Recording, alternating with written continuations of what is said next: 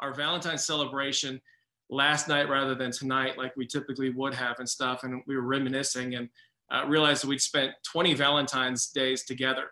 And one of the things that I've noticed in 20 years of being with Kat is something that I feel like the Lord brought to mind last night, really the value of a timely I love you. And this is what I think the Lord has kind of put on my heart to share today, really the value of a timely I love you. And maybe you've noticed this before at some point in the past, but not all I love yous are created equal, right? And there are times in your relationship over 20 years, there have been times you come in and I may say the words, hey, I love you, or we throw that out there quickly. And there's times that it can just kind of bounce off of our mind, bounce off of our heart, not really penetrate very deeply. And then there's other times when it just seems like it's the perfect moment and it's the perfect time, when maybe you're prepared, maybe it's a disappointing season. Maybe you're coming home and you're shattered by pain. Maybe it's just you're in isolation or lonely or whatever it may be. And that person comes in and they say the words to you in a way that reaches you in a very deep and profound way. It's the value of a timely, I love you. And my hope and prayer for us this morning, I'm going to get into some scriptures in just a minute here, but my hope and prayer is that wherever you may be, that this would be a timely, I love you for you, that God through his Holy Spirit would reach you through what he's going to show us today in his word right here, and that he would give you a very, very timely assurance of his love, a very timely, I love you. And some of you may be there in the middle of that place. You may be in isolation. You may be alone. It may be one of those seasons that's just been unbelievably difficult, a lot of tension. Maybe you felt very disappointed. I was talking with a men's group a little while ago, and they were saying the times that I need to feel love, or I need to hear it, I'm never going to express it to other people. I'm never going to say that out loud. But the times that I need to do that are the times that I feel most disappointed in myself. And that could be where you are. My hope and prayer is that this morning is that you would experience a very timely I love you from the Holy Spirit that's deeply rooted in the truth of the gospel. And so I just want to read you a few verses from Romans 5. I'm not going to preach the whole thing to you or anything like that, but that is where we've been. Romans 5, I'm going to read verses 1 through 8 to you this morning. And I don't know if you're following along. If you can follow along, that's even better. If not, I'll read it slow. And I want us to really let these words sink in, that we can receive these things from the Holy Spirit. But this is the series that we've been in. If you're just joining us, and I do want us to understand the context of Romans. That's why I repeat it every single week, that we can get very familiar with this thing and kind of understand what God is teaching us in this whole thing. And so Romans is a letter from Paul to the church in Rome. It's all about the gospel. It's uniting the Jewish believers with the Gentile believers and uniting them around the truth of the gospel of Jesus Christ. And so the first couple chapters, he's getting into the big picture problem of humanity. He's talking about the problem of sin, how devastating it is out into the world. That's the end of chapter 1. It's all the they language. Chapter 2 is the mirror with the religious people. We look into it and he's saying, okay, this problem of sin, this brokenness in humanity, it's here in the church too. It's there with you. Look at yourself. Don't just be hypocritical, right? It cripples us as well. Chapter 3 begins to turn the page a little bit. And this is where he kind of comes in with the good news. And he basically says, here's the good news about it all. There's a lot of brokenness, but he says, even though there's none who are righteous, not even one person, he says the righteousness of God is available through faith in Jesus Christ to everyone who believes. He says that in chapter 3, verse 22. And this is the thing that's hard for, again, religious people, most people in the world, is really, really difficult to believe that righteousness in front of God can be yours and mine, simply by God's grace, undeserved favor, received only by faith, not religious perfection, right? Not getting everything right, not being perfectly moral, never making major mistakes, being better than other people, but the righteousness of God can be yours simply on the basis of faith.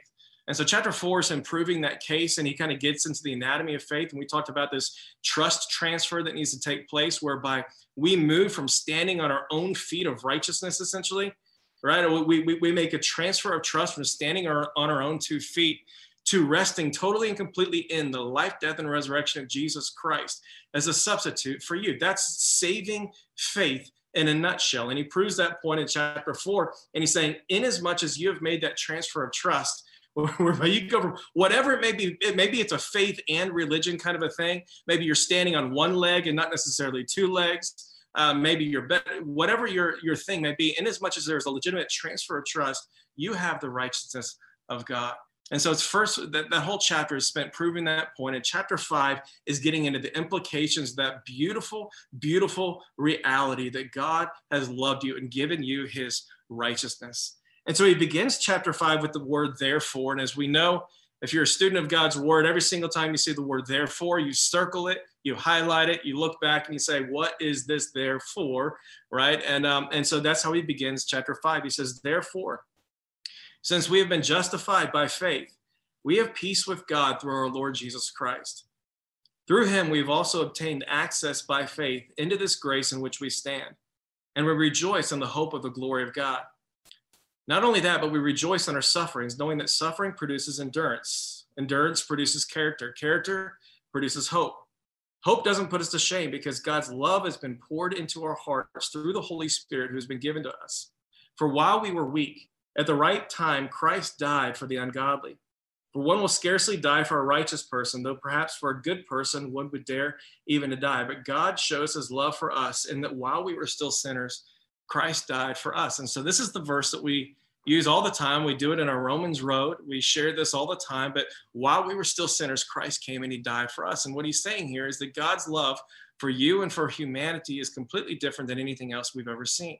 And he acknowledges this in verse 7. He says, look, in the context of humanity, you're going to find really, really good people. You're going to find heroic people that are going to love people that are good people. He's like, in some cases, in verse 7, he says, one will scarcely die for a righteous person. In other words, it doesn't happen very often that you're going to die for someone good. However, perhaps for a very good person, one might die. In other words, there's some heroic people. There's a mother that may lay down her life for the child that she loves. There may be a military friend who's willing to lay down his life for his brothers and for his sisters that are right there, kind of like Braveheart. I'm willing to give my life for the person that I love. Every now and then we see that dynamic take place in the context of humanity. But what he's saying is God is so much different. And the reason he's different is because he doesn't just wait for you to be his friend. He doesn't wait for you to clean it all up. He doesn't wait for you to earn it. He doesn't wait for you to deserve it.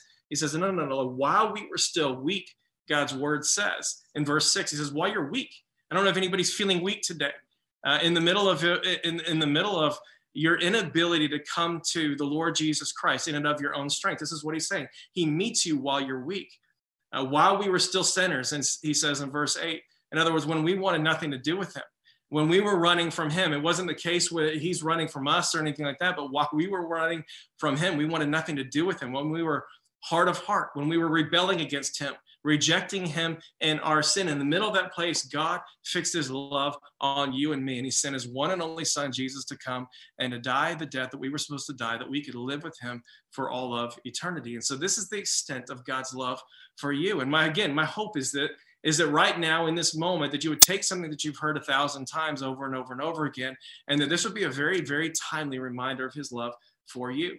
At the beginning of this thing, he says, as a result of what God has done for us in Jesus, and as a result of that moment in time nearly 2,000 years ago, he's going to say, we have peace with God. And this is something that we can take to the bank. Right now, you are at peace with the Father. And I don't know that we really think about it a whole lot all the time, but he's saying like this is an objective reality that we can walk in right now. You are at peace with the Father. This is what he says in verse 1. Therefore, since we've been justified or declared righteous by faith, we have peace with God through our Lord Jesus Christ. In other words, if you're in Christ, there's no longer any hostility between you and the Father. Right? His wrath against our sin has been eternally satisfied. The word that I keep using, it's found in chapter 3, but it's this big churchy word that's a really weird one, but it's the word that he uses right there is propitiation. And he says this in chapter 3. He says, we have been justified freely by his grace through the redemption that's in Jesus Christ, who's put forward by God the Father, as a propitiation by his blood to be received by faith. And what that means is that the word literally means to satisfy one's wrath or anger or sense of judgment, right? This is what Jesus is. He is satisfying the wrath of God against our sin through his sacrifice upon the cross. And so it's a real word. It's a real weird word. It's a word that may not make a whole lot of sense, especially if we can only think of God in terms of him being love. This is how much of the world thinks about him today. This is kind of our default way. God is a God of love, which he absolutely is. And we know through the rest of Scripture that he's a lot more than that. He's holy, he's just, he's perfectly righteous. He is the perfect and just judge. And so we see this dynamic play out at the cross. We see this dynamic play out in the gospel of Jesus Christ, that because God is holy, our sin is a problem, right? Holy can have nothing to do with unholy. Because he's holy, our sin is a problem. Because he is just, our sin has to be judged.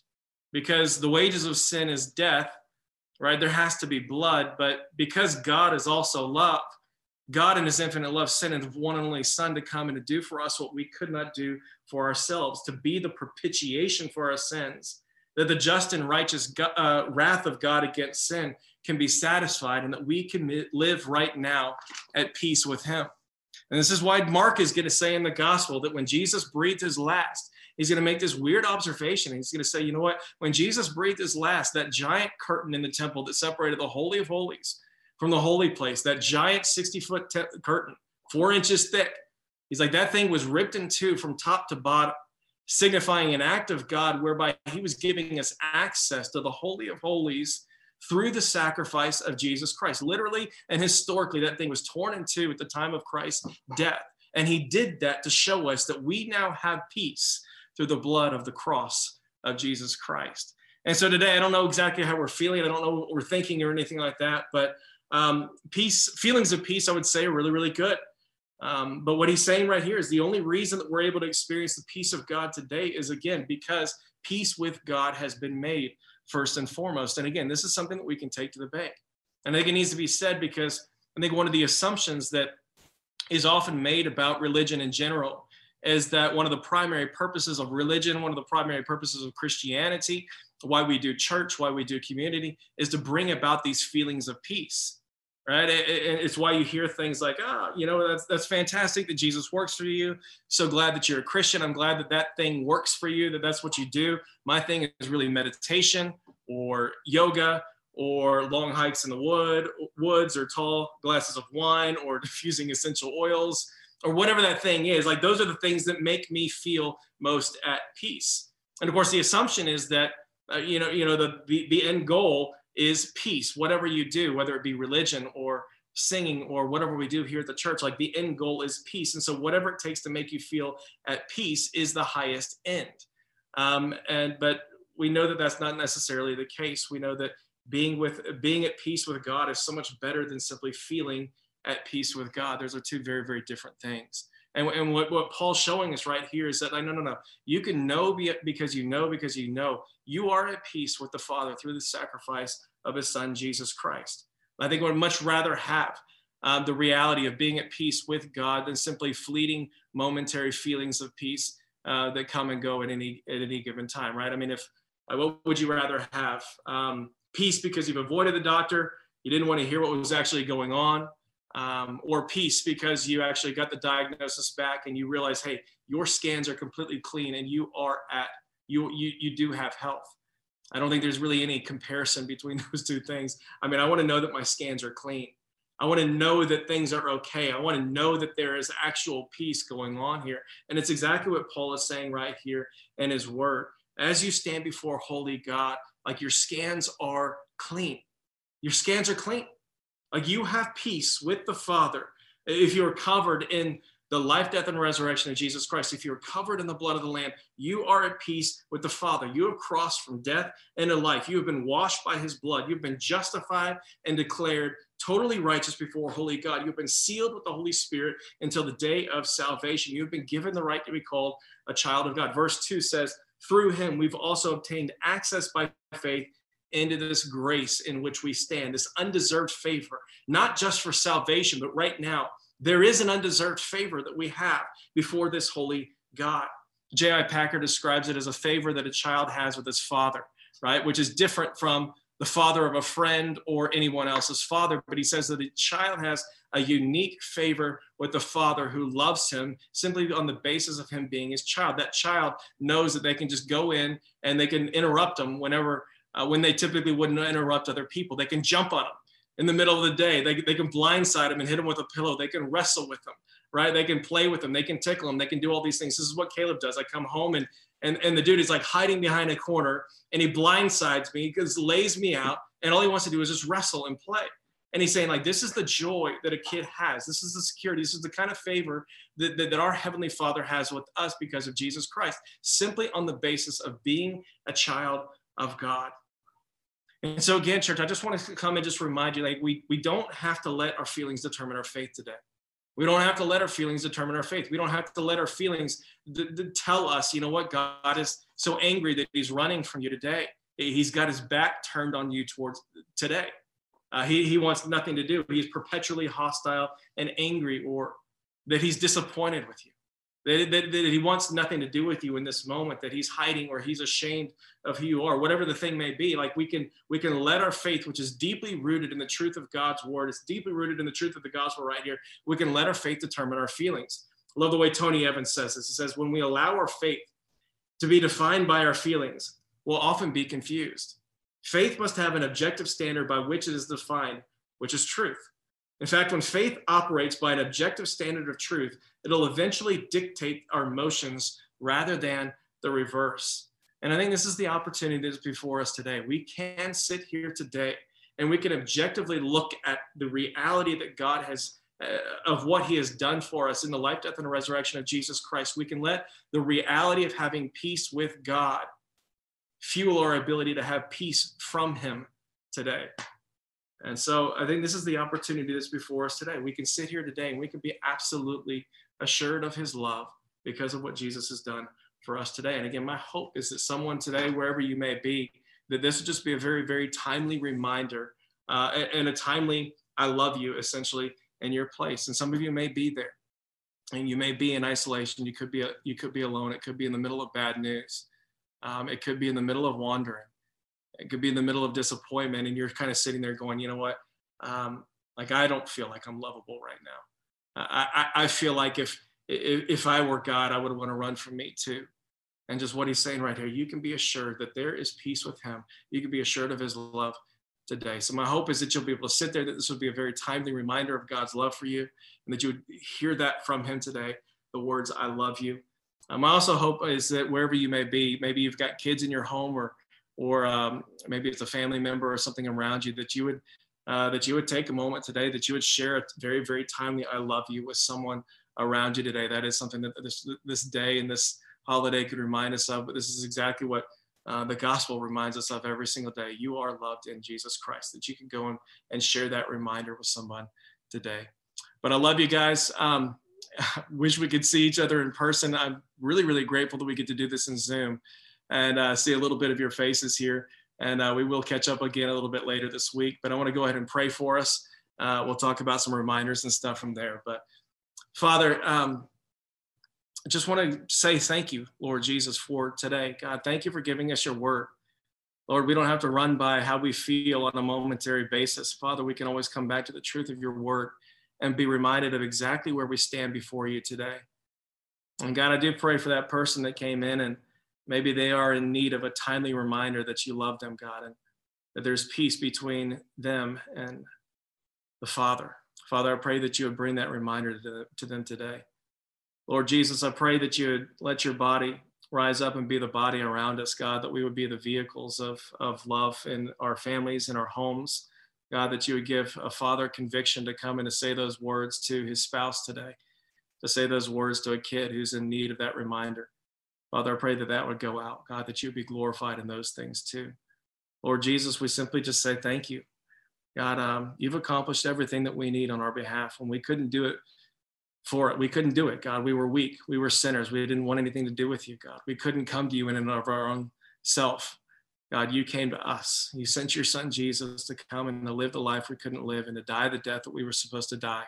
And so, Father, we simply say thank you for that today. Would you fill us with that reminder of love?